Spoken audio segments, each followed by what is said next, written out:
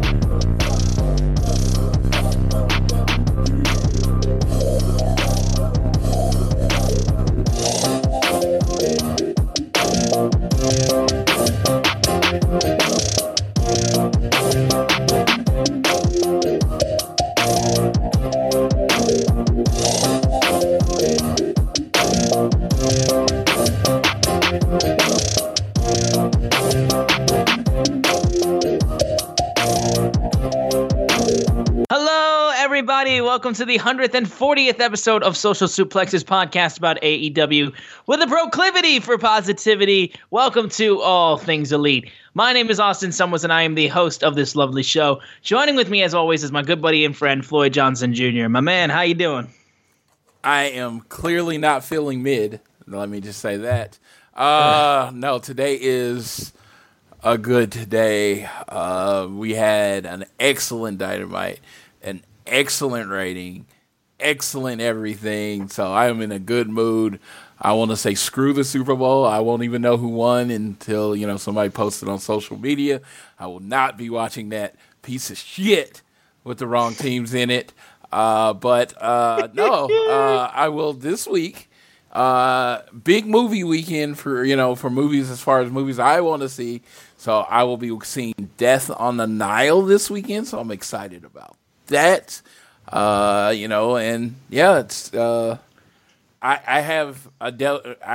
have developed a little problem with pops. So I hadn't bought a pop in a while. In the last 2 weeks, I've bought like 10.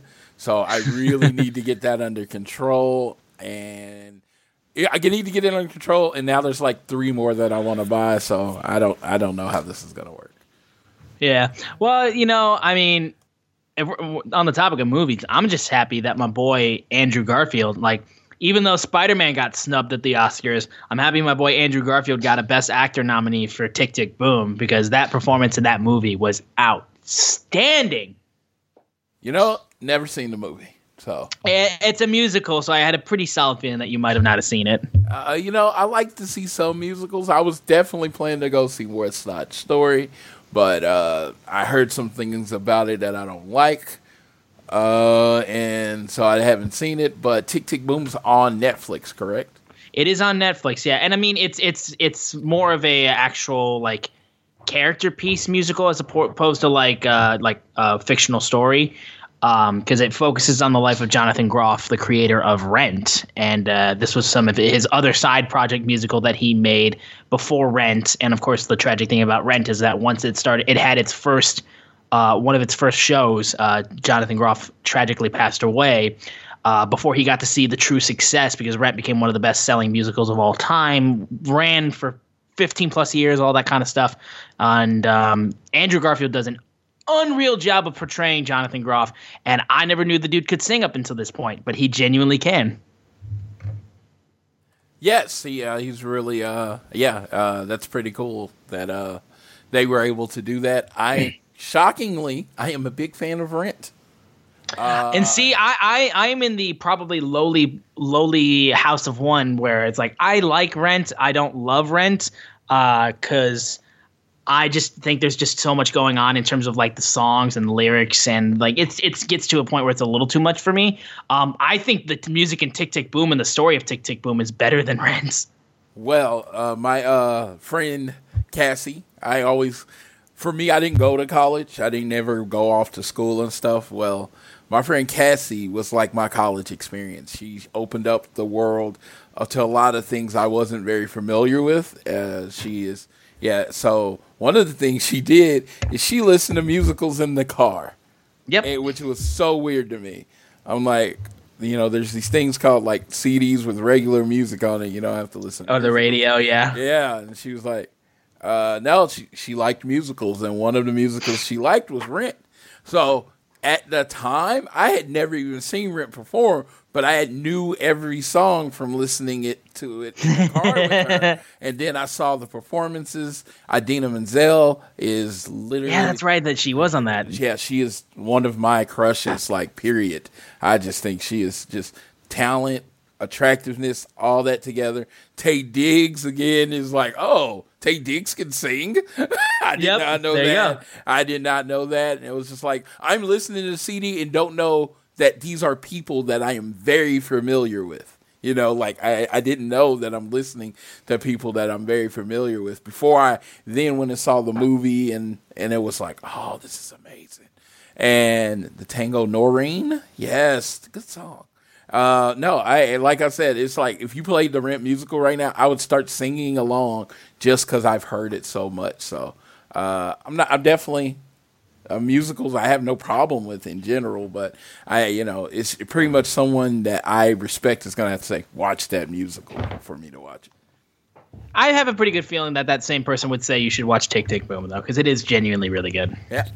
Well, I mean, that is our musical theater hour. But I always say this, when it comes to wrestling fans, I always, when people talk to me about wrestling and they like, I can't watch it because it's predetermined, I'm like, dude, it's just live theater. That's all it is. It's like, there you go. If you can watch Romeo and Juliet and be okay with them not killing the person, watch professional wrestling, because it's pretty much the same thing. So there you go. Yeah. Well, we got a lot to talk about on this episode of All Things Elite. It was an absolutely wild episode of Dynamite that wrapped up last night, and we'll also go through the Rampage that took place last week. But before we get into the entire show, I want to make sure you guys are downloading this fine show on Google or Apple Podcasts. And if you listen to us on Spotify or any other podcasting platform, please give us a share with your friends, family, coworkers, whoever you wish. It really does mean the world to us.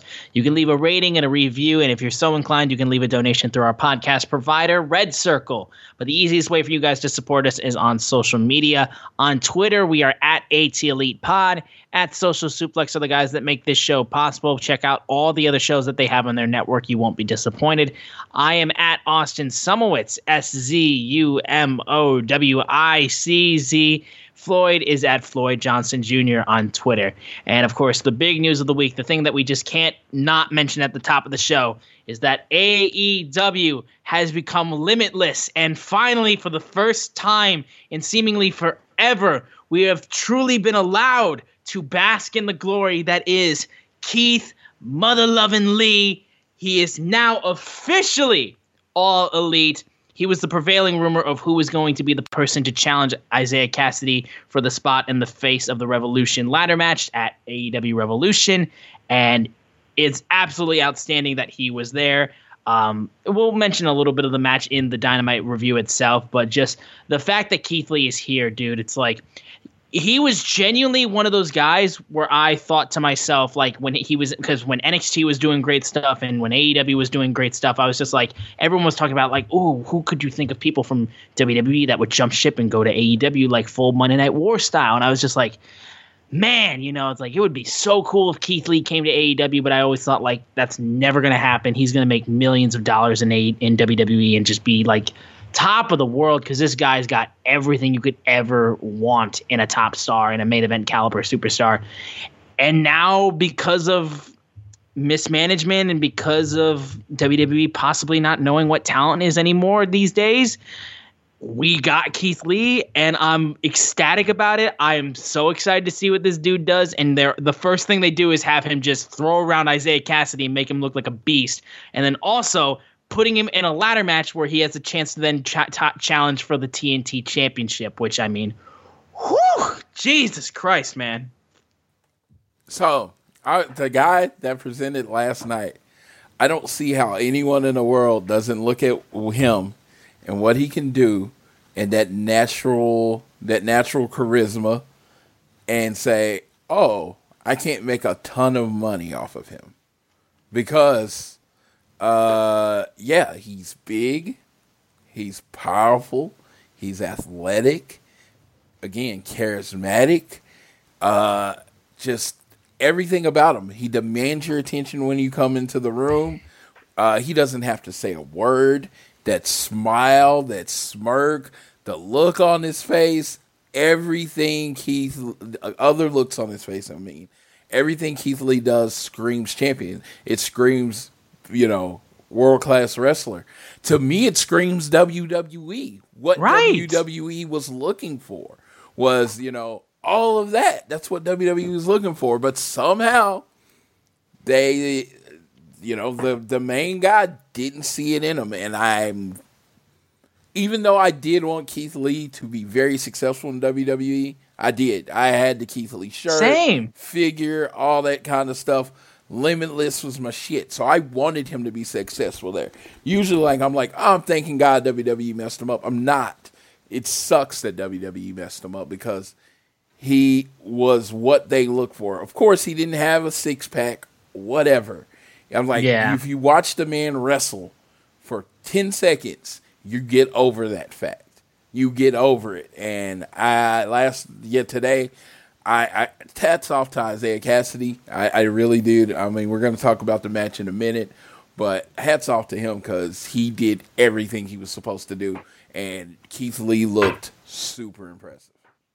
No question about it. And we got a lot, of course, to go into for the entirety of AEW Dynamite taking place in Atlantic City, New Jersey. I want to give a big shout out to our boy Justin Henry off of America with Cultaholic, with the Raw Classic Review podcast that they have. Very close friend of mine in Sydney's. This was his first ever Dynamite that he had ever attended, and goddamn if he didn't get to see a great show for his first ever Dynamite, I gotta say. Well, congrats to him. I'm glad he got to see it. Yeah, so we'll get in, though. The show opened up. Yeah, all right. Well, let's get into this. The show opened up. We had Wardlow coming out, and he had cardboard cutouts of MJF, and he was carrying it out to the ring. And he proceeds to have these cutouts of MJF and MJF choking out CM Punk. And Punk's name was being chanted. Tully Blanchard and FTR get introduced, and then so did Shawn Spears. And then eventually Shawn Spears hands a large piece of paper to Justin Roberts, basically just listing off all this shit that's not true. And then MJF comes out and literally, acted Excalibur with a great call, acting like he won the AEW World Championship with his two tainted victories over CM Punk. He comes out carried on a throne and then has two female valets. I saw one of them. I unfortunately can't remember her name though. The one on on the left-hand side was tweeting out being like, "Hey, that was me." And I was like, "Oh, sweet." The other one I have not seen tweet out. And that was the one that MJF felt the need to just full on make out with. I was just like, Jesus, man. It's like, this is full on Attitude Era here with the despicable, like this was Rick Rude, Ric Flair, like this levels of just like, Jesus Christ, man, like put that shit away. Great heel work, genuinely. But we talk about MJF coming in. He has a celebratory group hug. Wardlow's not joining in on this. And he's like, listen, I'm the best wrestler on the planet. It's not Kenny Omega, not Bryan Danielson, not Adam Cole, not Hangman. No, because you're looking at the man who beat CM Punk twice in Chicago. He's better than the best in the world, blah, blah, blah, blah, blah. And instead of just doing all this kind of stuff and just running his mouth, Shawn Spears then debuts a brand new T-shirt that says better than the best in the world. That's on Shop AEW. So if you want to donate to charity, feel free to buy that shirt. And moving on to that, though, as Shawn Spears and MJF were talking up, CM Punk comes out, has a baseball bat, and he's like, look, you're talking about beating me in Chicago. Your win in Chicago is about as suspect as your spray tan. I don't like to ask for help, but apparently with the Pinnacle, I've learned my lesson. I've got friends today. Darby Allin and Sting come out with their own baseball bats. Punk is screaming for a rematch, and he goes like, MJF's like, whoa, whoa, whoa, whoa. And he's like, Max, not talking to you. I'm talking to Wardlow. And like, Wardlow, you can either be on the other end of this beating that these jerks are going to receive, or you can wisen up and finally leave these idiots. And he's demanding for a rematch. And then Dax Harwood then says, like, you know what? Forget that. We want a rematch. FTR wants a rematch. We're the greatest tag team in the world. We want a rematch. And Punk was like, look, all you had to do was ask. So we agree to a rematch because I'm going to get my hands. We're going to have that 6-man rematch. I'm going to get my hands on MJF. And MJF's response is like, you want a rematch against FTR and me? That's not going to happen. We're in Atlantic City. I'm not wrestling in New Jersey. So he's like, you can have a rematch with FTR, but here's a little bit of an added thing. You can only face FTR with a partner of your choosing, and it can't be Sting or Darby Allin. So he's like, best of luck trying to find somebody in that locker room who doesn't hate your guts. And then if you guys beat FTR, you can wrestle me in a rematch, but it won't happen. So he said, look, Wardlow, you got to suit up, though, because you have a match up next, and that's it. So that's the opening segment. Damn good segment, too, honestly. They did the heel work was outstanding, and I loved Wardlow still being out there just, like, hating it. Look, man, like, you could have stopped this last week. You didn't do it. So at this point, unless you finally wisen up, I don't feel bad for you at this point, Wardlow. That's just my personal opinion. You had your chance. Like, you had your chance to kill Hitler. You didn't do it. So, unfortunately, that's all I got to say on that matter. But I was really excited to see who Punk was going to get to team with him. And we got to see Punk once again go up against FTR. And quite honestly, that's all. FTR is one of the best tag teams in the world. I was all for seeing that. But MJF reached a whole level with his healing on this show. I don't know what you're talking about. The heel in this segment was clearly CM Punk because CM Punk lost twice in his home city. He had the home field advantage. He lost twice. He talked for months how it was impossible to beat him in Chicago. Then he lost twice in Chicago. Then after losing, he comes back and complains about how he lost? Come on. How he lost? It's like blaming the refs. Dude, you lost. Shut up, bitch. 0-2 in Chicago. I was like, I don't even know. See, MJF comes out, and all he does is tell the truth about all the things that he has accomplished in wrestling. And he said he beat CM Punk by himself.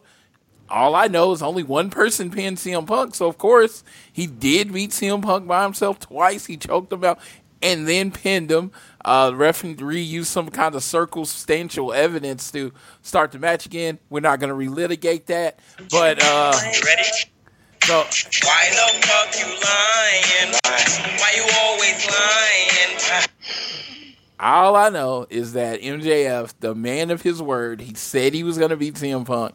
He did beat CM Punk. He celebrated, which I think a celebration CM Punk should take as, a compliment, because he celebrated beating him like someone would celebrate winning the AEW World Title. That is the level of being CM Punk in Chicago. It's like beating the Undertaker at WrestleMania, and he did it.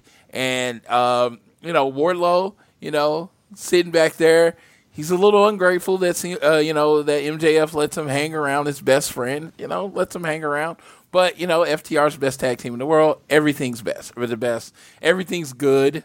And then CM Punk comes out to whine, And then he brings out two people with baseball bats for some reason.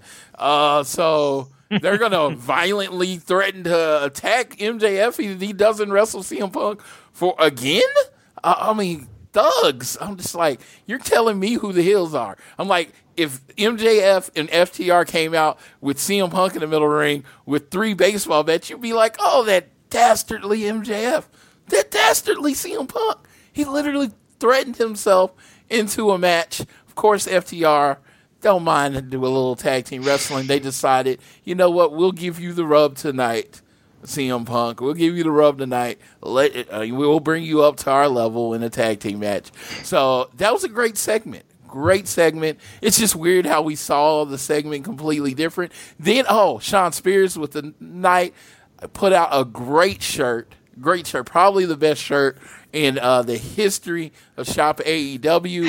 I'm like, not only did I buy one for myself, but because I have such a giving heart, like the man MJF, MJF setting the example that he has set me to be a giving person.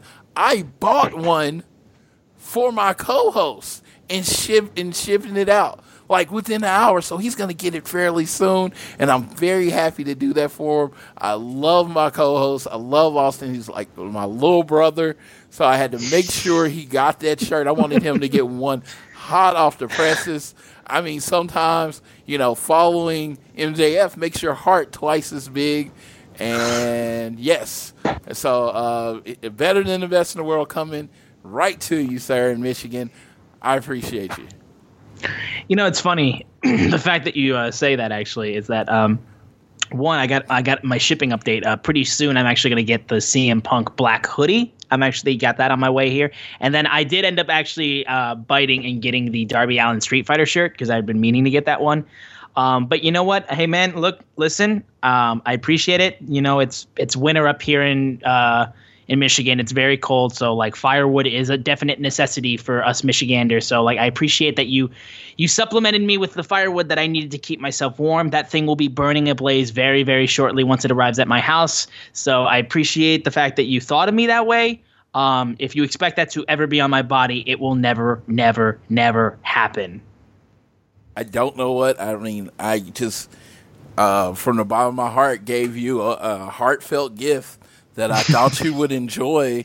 I don't know what is going on. What do you mean? Your answer is so Floyd, listen. You know what? Honestly, you know what? That's right. That's very wrong of me. And you know what, man? It's like, I can't be out here having you giving me these gifts and not be regifting you, sir. So you know what? I just thought of a wonderful idea at this spot right now, and I think everyone around here that listens to this show will think this is probably the best suitable gift. So after this Sunday wraps up, where Joe Burr and the Rookie of the Year Jamar Chase comes out, and they end up coming into Los Angeles, and they come into Inglewood, and they beat the Rams on their own territory, I can then go ahead and send over to you some Super Bowl champion Cincinnati Bengals gear to send to my good Chiefs fan who can at least say, you know what? At least I lost to the champions. At least I lost to the team that beat us. I'm just going to say, you're just out of college. You're in school. And you know what? I wouldn't want you spending your money on something for little old me. Don't worry about that. No, man. No, trust me. I can pack in a cigar at the same time, and we'll just have you like full on Joe Burrow cosplay. We'll just make that happen. So you can probably expect that as well coming down since you were in such a giving mood. So you know what? I appreciate your MJF bathwater, and I will repay you with somebody that is actually beating people legitimately in Joe Burrow and the Cincinnati Bengals. Go Rams! Kitty goes meow. Kitty goes meow. Yeah, go Rams. Let's go. All right, enough of that. And yes, no, that shirt, I will not wear that though. I won't burn it because I'm not going to be an asshole like that. But I'm not wearing it. You're never going to get me to wear that shirt. Dude. I want you to wear the shirt of someone that is actually hard to beat in Chicago. And that's all I was trying to do for you. So I'm sorry if that you taking it as anything else than the pure love that it was meant to be. I've gotten these CM Punk shirts because I thought at the time he was the best in the world. So I needed to make sure that you have the shirt of the actual best in the world. I think that's the only thing I can do as your friend, your older brother equivalent. That's what I was trying to do for you, sir. I'm sorry. All right, cutting you off there. We'll then move over quickly. Slight quick backstage segment before we get to Wardlow's quick match. We had Andrade El Idolo finally getting to talk to Darby Allin after constantly trying to approach him to join the AHFO. And he's like, listen, I finally was able to meet your boss, Sting. It's nice to meet you, boss, since this kid works for you. And Sting's like, first off, he's not a kid. Second off, if you have a Darby dispute, if you have a dispute with Darby, just go and talk to him. And Darby was like, look, I have much bigger things than to work for you, like becoming the next TNT champion. And Andrade was like, look, you're going to work for me. We have something in common. You want the TNT championship? I am going to be the next TNT champion. And Sting's response was simply like, once he walked away, it was like, one thing's for sure. He definitely means it. So I dig that. Honestly, just being like, listen, you're going to have to deal with me eventually because I'm going to be TNT champion. So like Darby's not going to be getting rid of Andrade, whether he likes it or not, if he ends up going for the TNT championship and getting it. So super serious wrestling analyst face on for just a second. Go ahead. This is the most, to me, the TNT belt has not felt like a mid-card belt. Yeah, that's what I'm saying. You got Darby and Andrade trying to go for it. And yeah, like two people wanting to fight for the title. Darby could literally be trying to challenge for the AEW title at this point right now because he's a pillar. He's genuinely someone who's already won the TNT title. So it's like some people might think been there, done that for that. But no, he wants the TNT championship back. That's the title that matters to him. So in this segment, without Sammy in it, it's nothing against Sammy. They're treating it not like it's a mid-card title, like it is a desired belt. And that's what I need the TNT title to be. I'm like, if you're going to say it's not a mid-card title, you have to do things like this. Now you have two people that want to challenge Sammy at the show, at Revolution, and you have a ladder match to determine the next number one contender for it. There you go. Yeah. And moving in, though, we had Wardlow getting a big, massive win against the Blade. There was a little bit more offense against Wardlow this time with Blade, trying to give Wardlow a little bit more that he could deal with. But eventually Wardlow would counter and eventually powerbomb and powerbomb and powerbomb Blade and then get the win. Shawn Spears once again took his chair as the chairman, hit Blade afterwards, celebrated, stealing the spotlight once again, and then they walked to the back. So again, more so here, same old with that regard. We're still waiting for when Wardlow eventually wisens up. But I mean, dude, people dig Wardlow. Every time he sets up for that powerbomb, they get a pop out of it, and they're always chanting for more. It's genuinely awesome.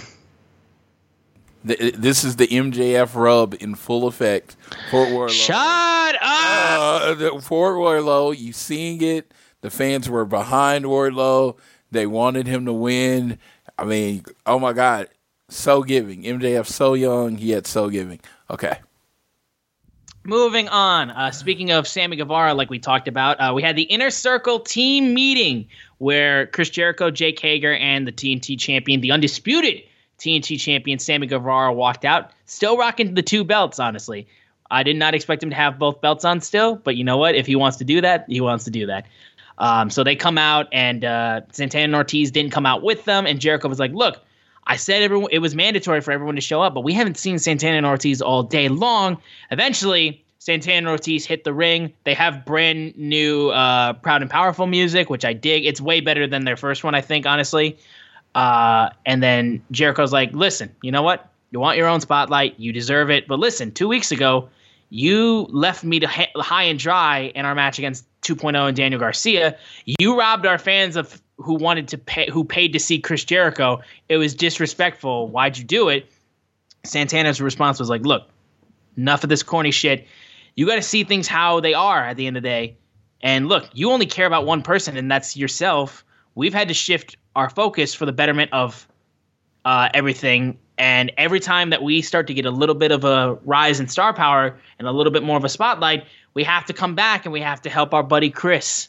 Anytime we're going for those tag titles, it gets shifted to come to your rescue.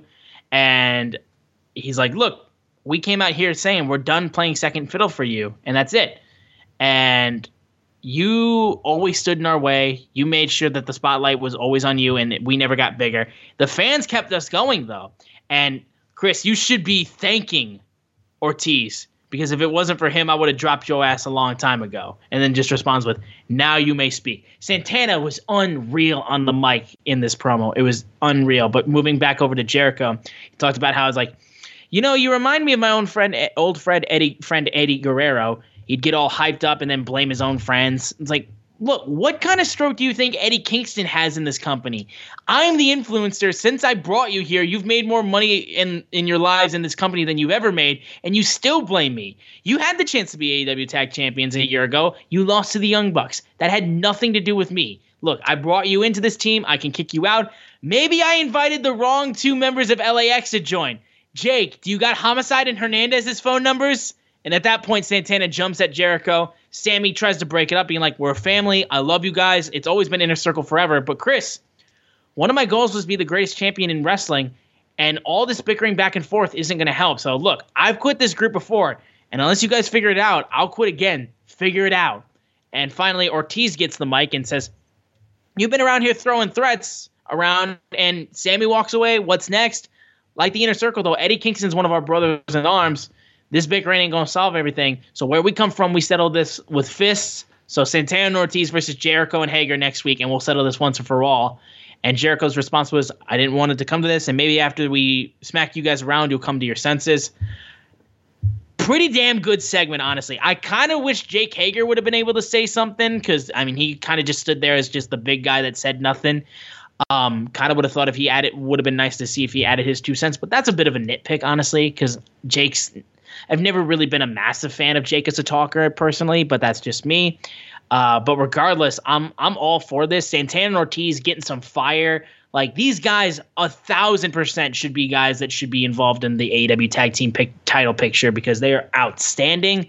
And the thing I like the most about it is that you can understand Santana and Ortiz's plight and like what they're saying, but you can also understand Jericho, where he's saying stuff like, look, you guys could have won the titles last year against the Young Bucks and you lost. But he's still being ridiculous, like when he screamed at Sammy to shut up and just completely just snapped at him. Like, there's literally, you're just seeing a family fall apart, and it's a lot more complicated than just having one straight baby face and one straight heel. Like, both sides are being kind of ridiculous, but both sides have good points. I thought this segment was really good, and honestly, this is the best thing I want for Jericho, because I know a lot of people weren't a fan of the stuff that he was doing with American Top Team and all that, and the 2.0 stuff. This whole thing with Santana and Ortiz, I think, is a much better fit for what Jericho needs to be doing right now. And it's going to help get Santana and Ortiz a better spotlight as well, I think. So I thought this was really good. Yeah, I thought this was well executed. I just think when you look at how it was done, it was just done in such a way that highlighted everyone. It kept Jericho as a serious person in it, and he recognizes nothing he said was a lie, but nothing Santana said was a lie either. He's basically like, Sammy's had all these shots at the title. You clearly working for someone. Why haven't you put that same energy into us? And a lot of the rivalries that have been started because of a beef with Jericho, not because of the other way around. So I love this because you can be on either side and you're not wrong. Yeah. Yeah, literally, you could be fans of Santana and Ortiz out of this, and you'd be fine. You could be fans of Jericho of this, and you'd be fine. It's genuinely, I like the complicated nature of this storyline, because it makes it so, like, you kind of just want everybody to get along, almost like you just want everyone to be like, chill the fuck out. But like, I'm interested to see what comes out of the match, though, that is taking place next week, I believe. Yes, I am definitely interested in what comes out of it. I have this thing where I love tag team wrestling. I know I'm going to always be a weirdo and say I just think, the tag team should win. The one that works together and been together should win. But unfortunately, that's not how pro wrestling is always taken. So I'm looking forward to what way they go, because AEW has a tendency to go a way that, you're not expecting. So I'd like to see that.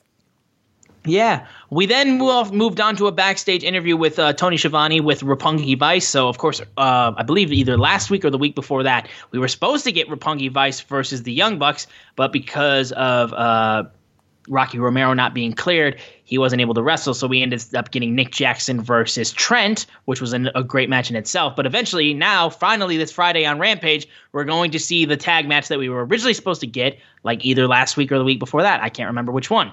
Eventually, though, the Young Bucks came out and they started talking crap. Then Adam Cole came out and they ambushed Rocky Romero and Trent Beretta. But then, out of nowhere, Switchblade Jay White, leader of Bullet Club, shows up walking through the Forbidden Door, nailing Trent, throwing him into that semi-truck, and then just being like, what's up? Kind of just like saying what's up. And, bro, Jesus fucking Christ. Like, at this point now, I need Tama Tonga to show up. I just need Tama Tonga to show up, and, like, it's insane. It's insane. And to me, seeing all of this Bullet Club stuff and seeing all of the inclusion of the Undisputed Era now, it's like I see a full-on split between like this Bullet Club / Undisputed Era team going up against the Elite. I got a special call. I'm going to call this out just in case it happens so you can say you heard it here first. I think the match we get at Revolution is the Young Bucks. Well, actually, let me say this. It'll be Switchblade, Jay White, and Gorillas of Destiny against the Young Bucks and Cody Rhodes. Oh, see, I would replace Cody with Hangman. I have a feeling that maybe Hangman might come and get back with his Elite buddies. That's why I said at Revolution, because Hangman's going to be a little busy. Right. Yeah, no, I just see, I think Kenny's out to March or April. Yeah. And I see this not turning out well for the Young Bucks. And I think still, even 4 years later, we never got a resolution to the Bullet Club Elite versus the Bullet Club Originals.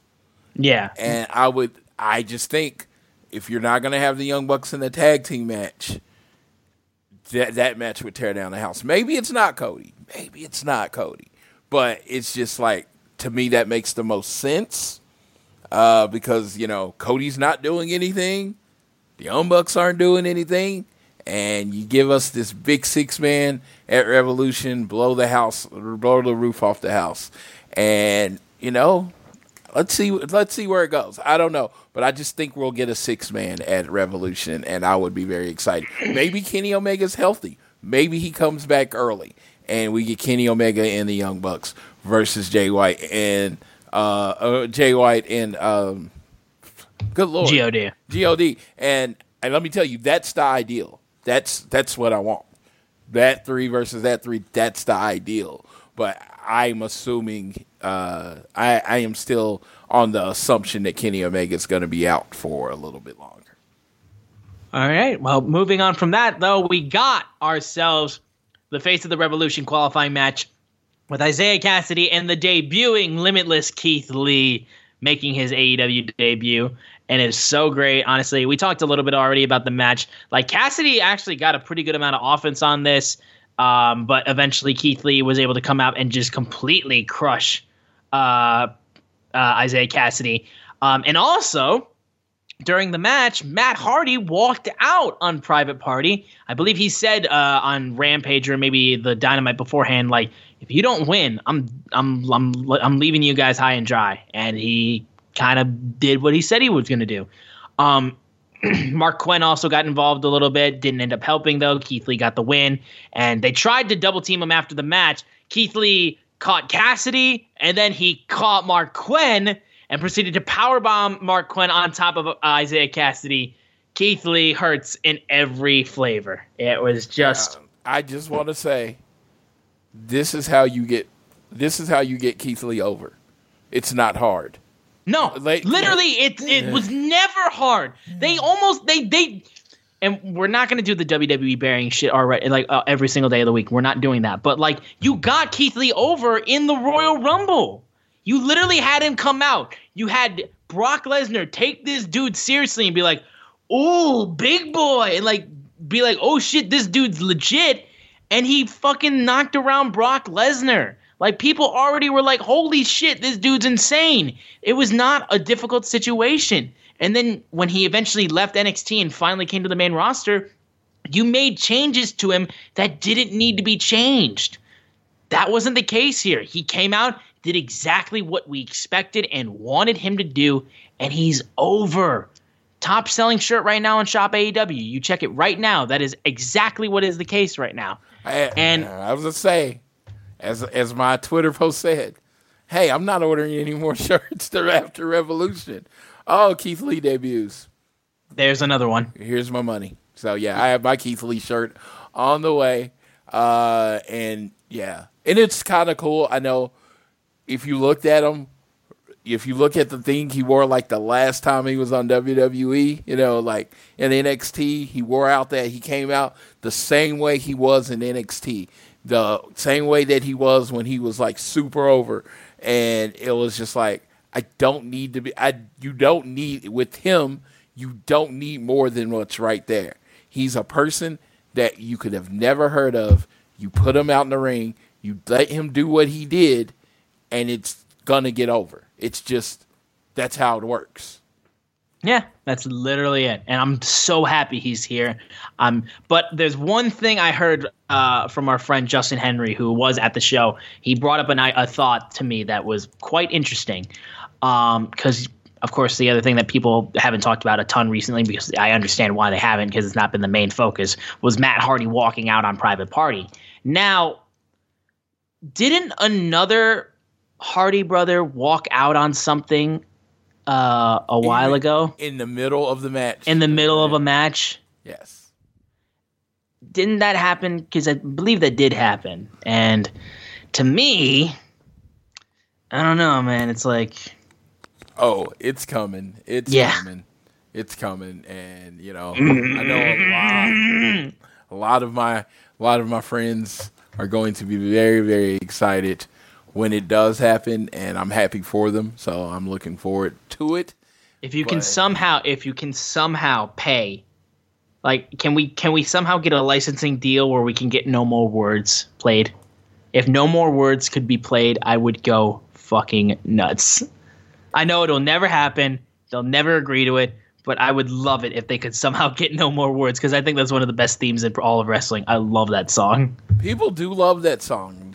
I mean, I am neither here nor there on it, but people love that song. It's a really good song, honestly. I mean, it's maybe not the best. I know a lot of people. Slow Chemical is one that I always thought was like that people love. Yeah, I don't think WWE is going to do anything to help AEW. No, they will never do anything. I'm like, there was probably we just got them interacting with TNA and referencing them. You think they're going to do stuff with AEW at this point? Yeah, it's like, I'm pretty sure there's a number, but it's such a ridiculous number that it's like, no, it's not going to happen. So, but I was very, very happy with. I was very, very happy with that. You know, that coming down the pike, and this whole thing is like the first thing you have to do, and everyone knows you have to do it, is you got to get Matt Hardy away from Private Party and get away from the Hardy. And get Private Party away from them, too. Yeah, the Andrade Hardy group, he has to get away from them. So, and I think it's going to do nothing but help Private Party. I mean, if they could, I don't even know who would be. If they could bring in a manager for Private Party, I think that would be smarter. They're both very, very good. Don't get me wrong. It's just, I think something's missing there, and it was like working heel, you know, helped develop some of the character skills for a while, but it's kind of time to be Private Party again. Yeah, no, 1,000%. But moving on to the next match, we had FTR taking on CM Punk and the tag team partner of his choosing. Now listen, Punk, you're a sly motherfucker. this motherfucker, while the show was going on, was tweeting out, like, looking for tag team partners. First, he tweets out Danhausen, which that would have been funny in itself. Then he tweets at Samoa Joe. And then just proceeds to tweet, never mind, when he actually does get his tag team partner, which is Jon Moxley. Moxley teaming with CM Punk to face one of the best tag teams in the world. And you know what? My buddy over here likes to talk about, like, oh, CM Punk was beaten by MJF, so he's not the best in the world anymore. So obviously, MJF is the best in the world. But you know what? I've been over here and I've agreed with Floyd all these years, and I've agreed with him about how FTR is truly one of the best tag teams, if not the best tag team in the world of professional wrestling today. But we had these guys who have not tagged together in quite some time, if at all, CM Punk and Jon Moxley. And they faced off against this so-called best tag team in the world. And FTR did everything possible to try and win this match, but they didn't. Hell, CM Punk and Jon Moxley got to the point where they were so desperate to try to win this match, they literally went up and did the Doomsday Device on Dax Harwood. We saw CM Punk and Jon Moxley do the Doomsday Device, and credit to FTR, that didn't beat them. They had to do more in order to have that match end. But regardless of the fact, it took a GTS and it took a paradigm shift. CM Punk gets the win, pinning Cash Wheeler, and CM Punk now will get his hands on MJF once again, right the wrongs that have happened, and redefine the fact that CM Punk, no matter what this man across from me is trying to tell you, no matter what that bozo in that dumb fucking scarf tries to say, and no matter how much he shouts about it, CM Punk is the best in the world, and he will prove it when he gets his hands on MJF yet again, most likely in Revolution. And might I suggest, put this man in a cage. Make sure he cannot get away. Like, let me get to my point in this match. This was a beautiful display of tag team wrestling. But in the end, the referee didn't know the rules. So there was 4 people in the ring when the pin occurred. It just, you need to get the other 2 out the ring before making the pin. There shouldn't have been a pin there. FTR stands for follow the rules. The referee did not follow the rules, and so FTR lost, quote unquote lost. We're not excuse makers here, but I'm just pointing out a fact that there was an illegal man in the ring when the pin attempt occurred. I have never seen somebody blaming the refs more. It's like, look, man, I'm a Lions fan. I know what blaming the refs sounds like, but like, come on. The pin shouldn't have been allowed. It was allowed, unfortunately, and hats off to CM Punk. He gets to lose the MJF again. This time in Florida. It's okay. It's okay. I'm sorry. I'm sorry that CM Punk wants to, bang his head against this brick wall. When you bang your head against a brick wall, you never win. That brick wall happens to be MJF. He can't beat MJF. They're probably going to try to come up with some rule to get MJF at a disadvantage, other than the huge disadvantage of being in Chicago. But whatever, he'll give the old man another shot. All right. Well, now that my partner is done flapping his gums about this shit, we'll move over to the TBS Championship Open Challenge match. The 26-0 champion, Jade Cargill, facing off against the debuting AQA. Now, this match I thought was all right. It was okay. Honestly, AQA had a shooting star press that was absolutely, just great. That shooting star press was very, very good. There was a couple parts in this match that were a little, not a botch necessarily, but kind of sloppy, I would say, which I'm not going to harp on it for too much, but it's definitely a thing that, you can definitely see a little bit of sloppiness in terms of the transitions, in terms of some curtain spots that just didn't look as clean as they should have. But eventually Jade was able to get the win, beating the debuting AQA. I think AQA did look really good. Again, that shooting star press was absolutely gorgeous. I thought that was really good. I thought her promo was fine. Her announcing that she was trained by Booker T, I think, is a good thing that you should definitely brag about. I hope that she gets a little bit more time. She might be doing stuff on Dark or Dark Elevation sometime soon. Maybe they'll end up signing her. I don't know. But she seems to got a lot of promise. I would like to see if they end up doing anything more with her. But Jade, she's 27-0 now. Still the TBS champion. She's still that bitch show champion. And, I mean, at this point, we're just waiting to see if there's anybody that can possibly knock her down. Dude, I don't know what they're going to do, who it is, dude. So all I can think is I imagine Athena, a.k.a. Ember Moon, is going to be coming, and she has one of the best finishers ever. Yeah. I would like her first match might be upsetting Jade Cargill, but I don't know. I know they're building to someone beating it, and it's going to matter, and this is how you should do an undefeated streak. Whenever someone beats her, it's going to matter. It's not going to be a throwaway moment. It's going to matter. Yeah, no, 1,000%. We then had one last thing before our main event, which was Serena Deeb, the Professor's 5-minute rookie challenge, where she challenged because of the fact that in her match last week, she didn't even go 3 minutes and she still won the thing. So she's like, you know what? I'm going to offer the person who faces me tonight 5 minutes. And she was facing Katie Arquette. She offered her 5 minutes to try to beat her. She barely broke 2, and Serena Deeb was able to get the win, used a swinging net breaker, and then just got a nice submission on Katie to get the win. Serena Deeb is a great heel. I love her. I think she's outstanding. I would really like to see her challenge for a championship at some point. She doesn't need one necessarily, but I would like to see her. I want to see her against like a babyface champion though, so like maybe not at this point in time. But Serena Deeb's outstanding. I love her to death. If they keep presenting Jade the way they're presenting her, she's going to end up being end up being an accidental face. Possibly, yeah. Yeah, it just seems like she gets cheered more than she gets booed. And so that's great. And Serena Deeb, she's probably like right there with Thunder Rosa as my favorite women's wrestlers right now. They're just amazing. And whenever they're on the screen, there's just a seriousness. There is a effort. There is, an intensity. Great talent. Yeah, intensity that comes through in everything that they do. I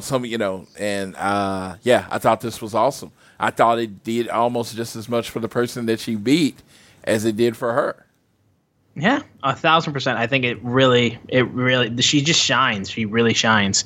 We'll get into the main event. However, the AEW World title match being defended in a Texas death match between Hangman Adam Page and the Murderhawk Monster, Lance Archer. The only way to win the match was by winning by knockout or winning by submission. The match began when Lance Archer's music hit, but instead there was a fight taking place between the two backstage. Eventually they come through, and there was just, for some reason, I don't know why it was there, a pane of glass through one of the entrance holes on the heel side. In fact, the entrance ramp had a pane of glass there, and Lance got thrown right through that pane of glass, and Lance Archer was then busted open very badly.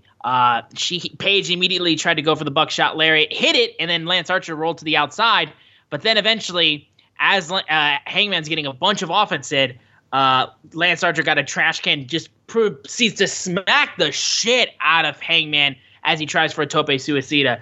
Then Dan Lambert coming out removes the top rope so he can't do the buckshot lariat, which I thought was absolutely genius. I thought that was such a great move. Hangman also got busted open real badly.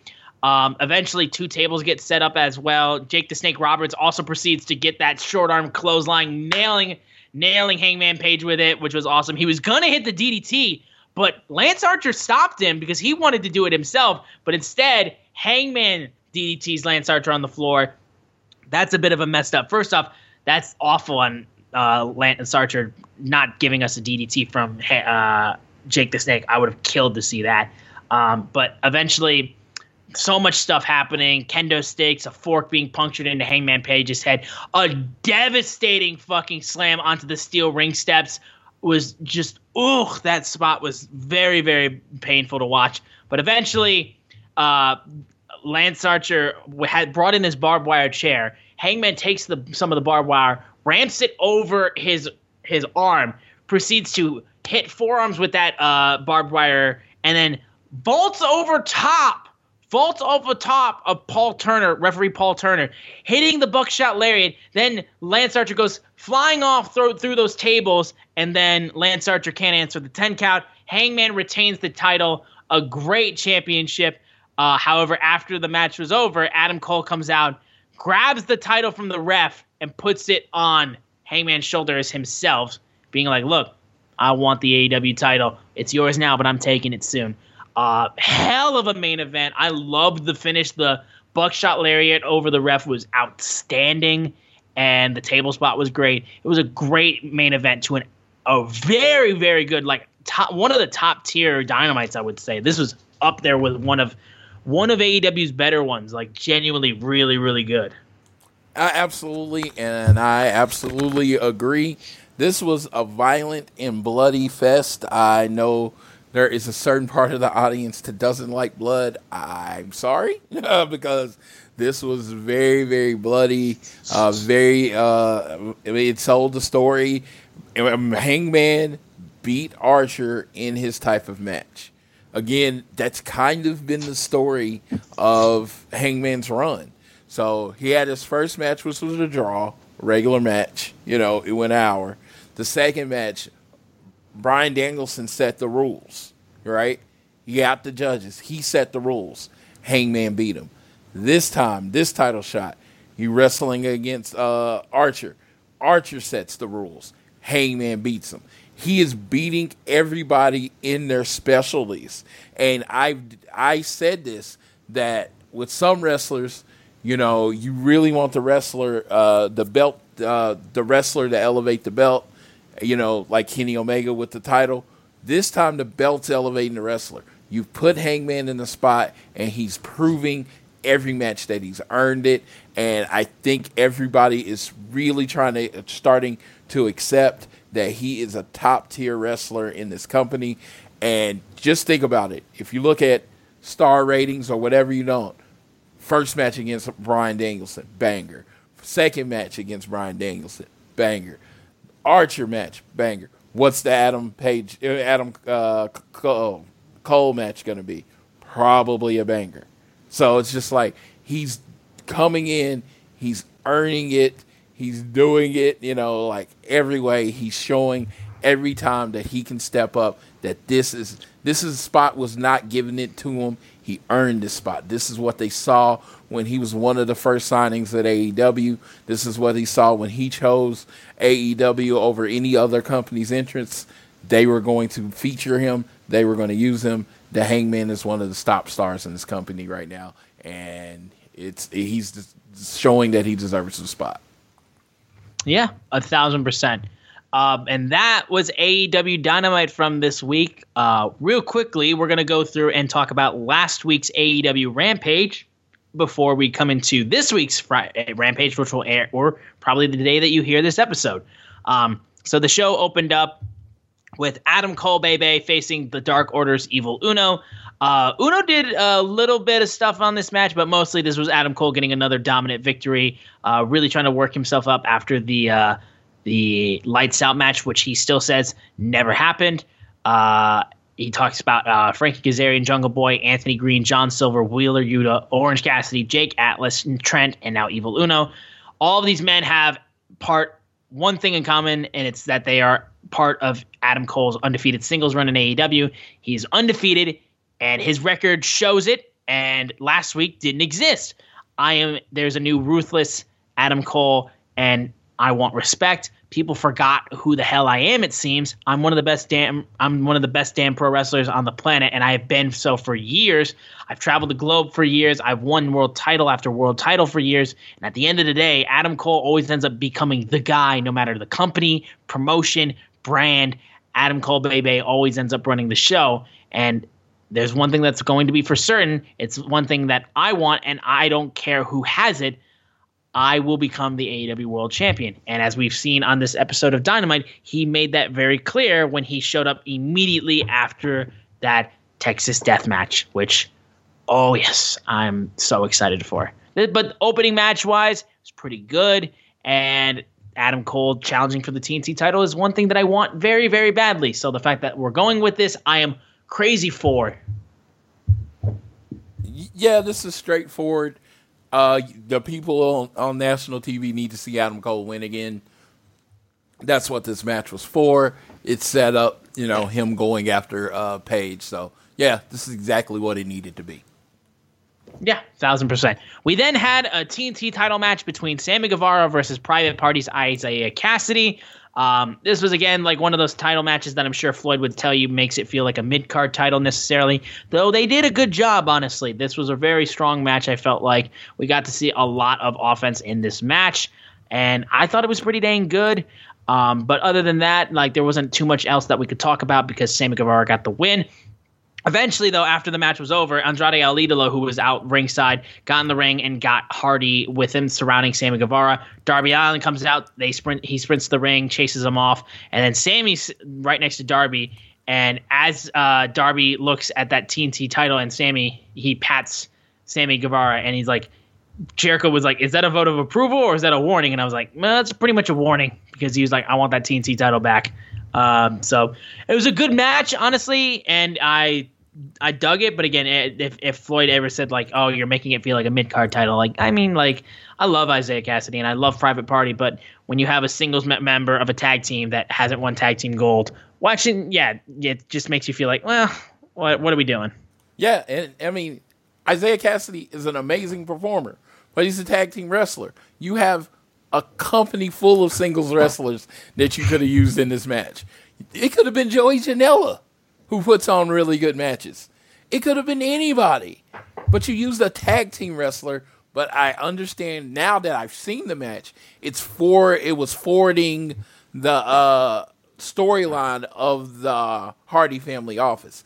It was like the Hardy family office lost again. The Blade went on Dynamite and lost. The Hardy family office is just doing nothing but losing. And Matt Hardy's getting Matt's frustrated. tired of it. Yeah, Matt Hardy's getting frustrated. Now that I know that's what they were doing, it makes sense. But yeah, looking at it, it's like Sammy wants to be the greatest champion ever. You got to give him some of the greatest challengers ever. And I think getting Darby Allin back involved with it and getting Andrade involved with it is 100% a thing that would make that happen. Yeah, absolutely. Absolutely. QT Marshall then backstage talks about how he's tired of hearing about Hook. He said, look, next week I'm going to send one of my prize students to take down Hook. And like as fast as your star has risen, it's going to go down. And QT, I don't know why you keep trying to bark up this tree, but you know what? Yeah, send one of the members of the factory who will get their ass kicked by Hook. Yeah, I don't know who this guy. I didn't know his name until like I was doing the notes for this show. But I feel bad for him because he's gonna get an angry Hook. Yeah, Blake Lee is not gonna do well. He's not gonna do well. We then had Tony Schiavone do an interview with Chris Statlander, which proceeded to end with Layla Hirsch blindsiding Chris Statlander with a steel chair. We're still continuing with the feud between these two. I'm excited to see where it goes, honestly, in terms of a match.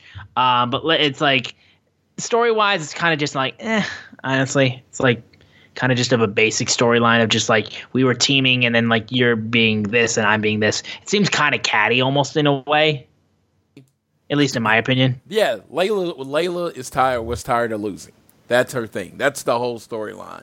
Is right. That she was the person getting close every week, but never winning, and she was tired of losing. So, instead of taking it on herself, she is blaming Chris Statlander for all her failures, and it sucks. And I do think it's a great storyline. Don't get me wrong, because it's a storyline as old as professional wrestler. And someone that's not doing well blames the wrong person for their problems, and I think it's great. So I'm looking forward to it going forward. Yeah, and then we got Thunder Rosa versus Mercedes Martinez.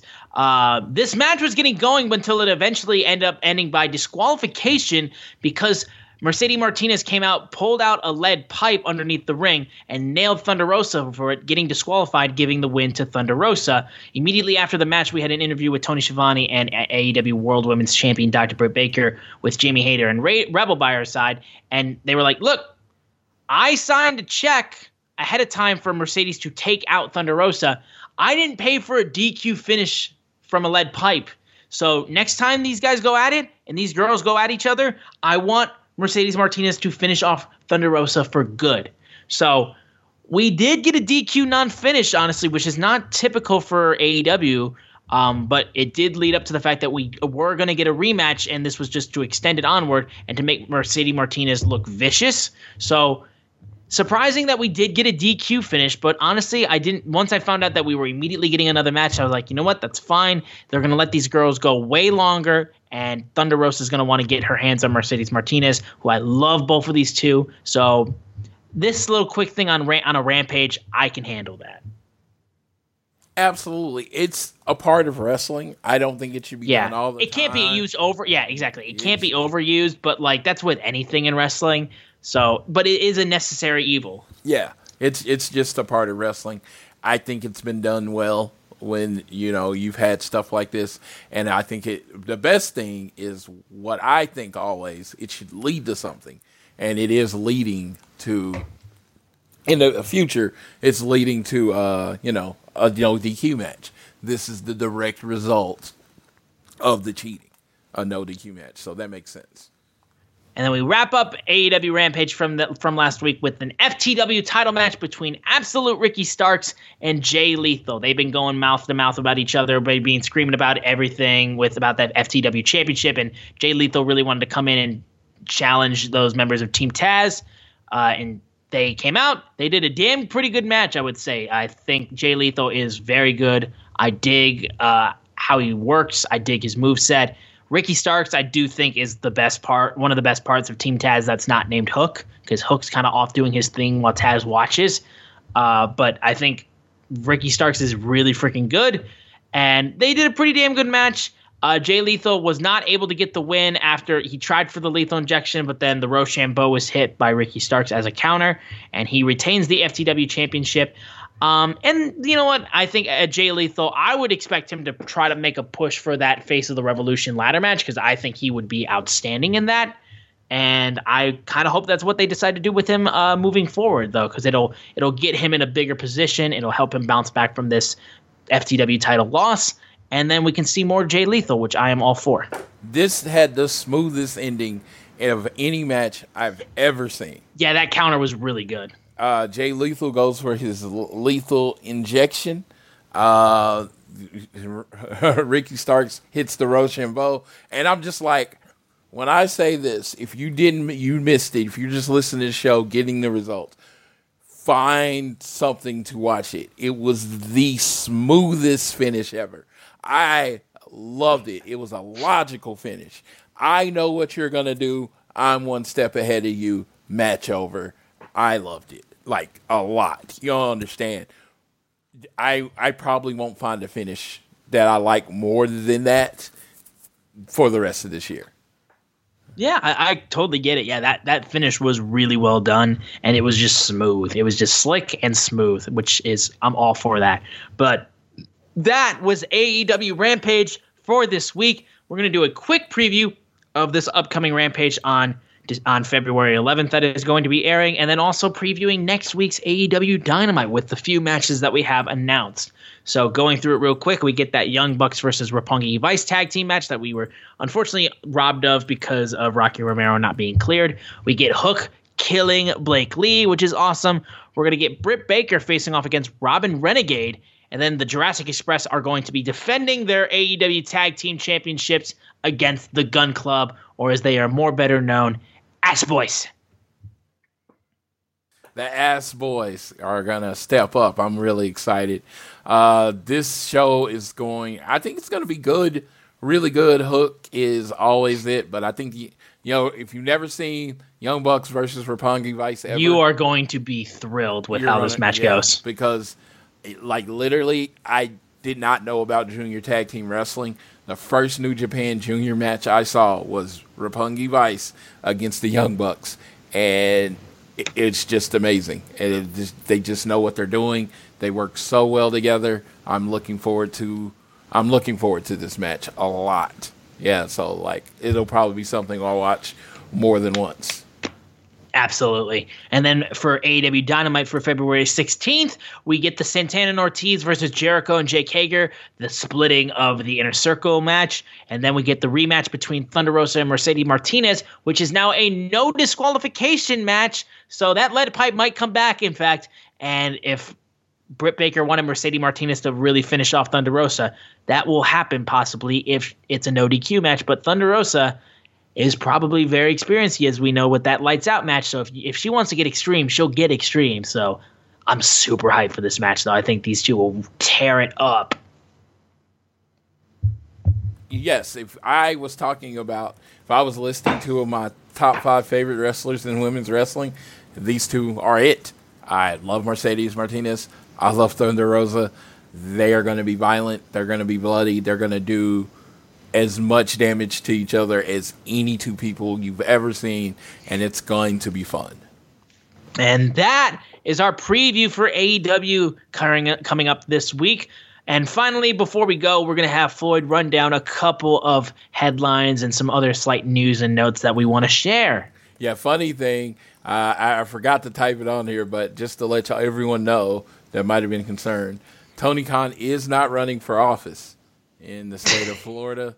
I just wanted to help quell any concerns that might be coming up for it.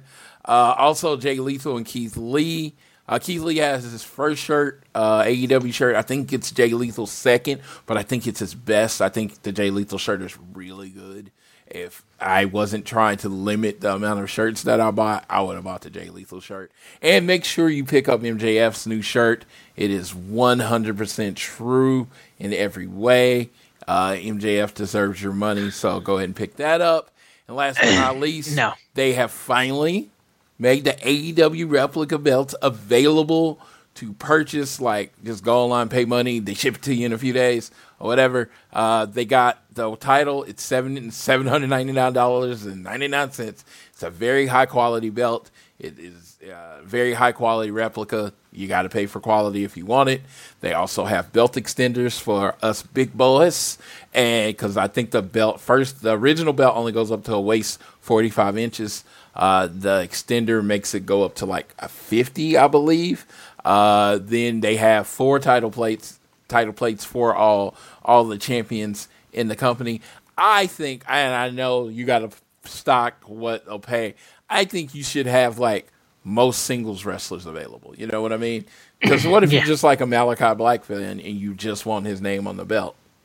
You know? And then you don't have to wait for them to eventually release be the champion or whatever. And I don't know. Like, maybe I'm overthinking it. I just think you should be able to, get whoever you want. Like, I'm a Cody fan. You don't have TNT belts available yet.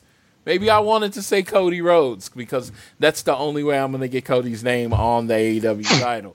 So there you go. No, so I don't know. That's just a thought outside the box thought.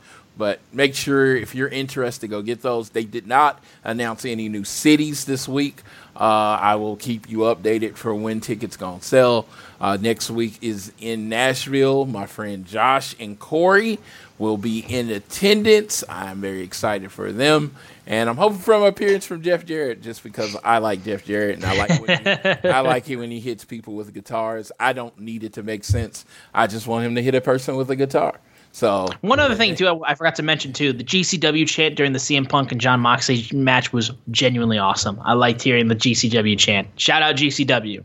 Shout out to GCW. They will have the collective in Dallas on WrestleMania weekend. Definitely check out how to get tickets. I will be in Dallas WrestleMania weekend. Not actually going to WrestleMania, but you will see my handsome face all over the city. Just going to whatever's hot. So say hi if you see me. There you go. And that will do it for this episode of All Things Elite. Thank you guys so much for tuning in, of course, every single week. Please continue to download this fine show on Google or Apple Podcasts. And if you listen to us on Spotify or any other podcasting platforms, please give us a share with your friends, family, coworkers, whoever you wish. It really does mean the world to us. You can leave a rating, you can leave a review, and you can leave a donation through our podcast provider, Red Circle, if you are so inclined. On Twitter, we are at AT Elite Pod. At Social Suplex are the guys that make this show possible. Please check out all the other shows they have on their network. I am at Austin Szumowicz, SZUMOWICZ. Floyd is at Floyd Johnson Jr. on Twitter. And I will go ahead and send it over to my buddy Floyd, who will probably be seething if the Cincinnati Bengals truly do end up winning the Super Bowl title. And I promise you, my good friend, I will be getting you Super Bowl champion Cincinnati Bengals merch if that happens. You don't have to thank me for it. It's just what a good friend does, since you've done such good things for me. I will let my buddy Floyd take us home for this episode of All Things Elite. Boycott the Super Bowl. No, I'm just kidding. If you enjoy it, I hope your team wins. So, yeah, whatever. I won't know until Austin messages me shortly after the game as into who wins. But everyone have a safe Super Bowl weekend.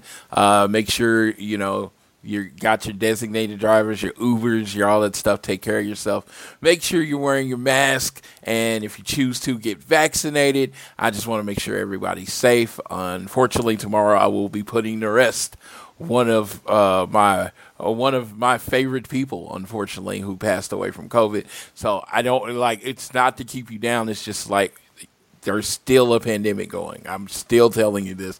There's still a pandemic going. Stay vigilant is something I used to stay on the show for another thing, but you need to stay vigilant when it comes to your health. And I will leave you like I always leave you.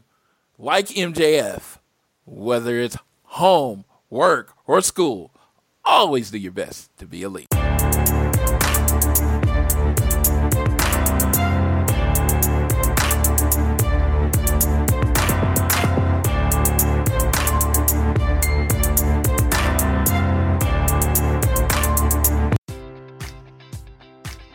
Enjoy all your favorite sports like never before at BetMGM. Sign up using code OLDLINE and receive up to $1,500 back in bonus bets if you don't win your first bet. When you register with BetMGM, you'll get instant access to a variety of parlay selection features, live betting options, and the best daily promotions in the business. And with BetMGM at your fingertips, every play and every game matters more than ever. Remember to use code OLDLINE and receive up to $1,500 back in bonus bets if you don't win your first bet. BetMGM and GameSense remind you to play responsibly. See BetMGM.com for terms. 21 plus only. Maryland only. New customer offer. Subject to eligibility requirements. Rewards are non-withdrawable bonus bets that expire in 7 days. Please play responsibly. For help, visit mdgamblinghelp.org or call 1-800-GAMBLER in partnership with MGM National Harbor. Promotional offer not available in Washington, D.C.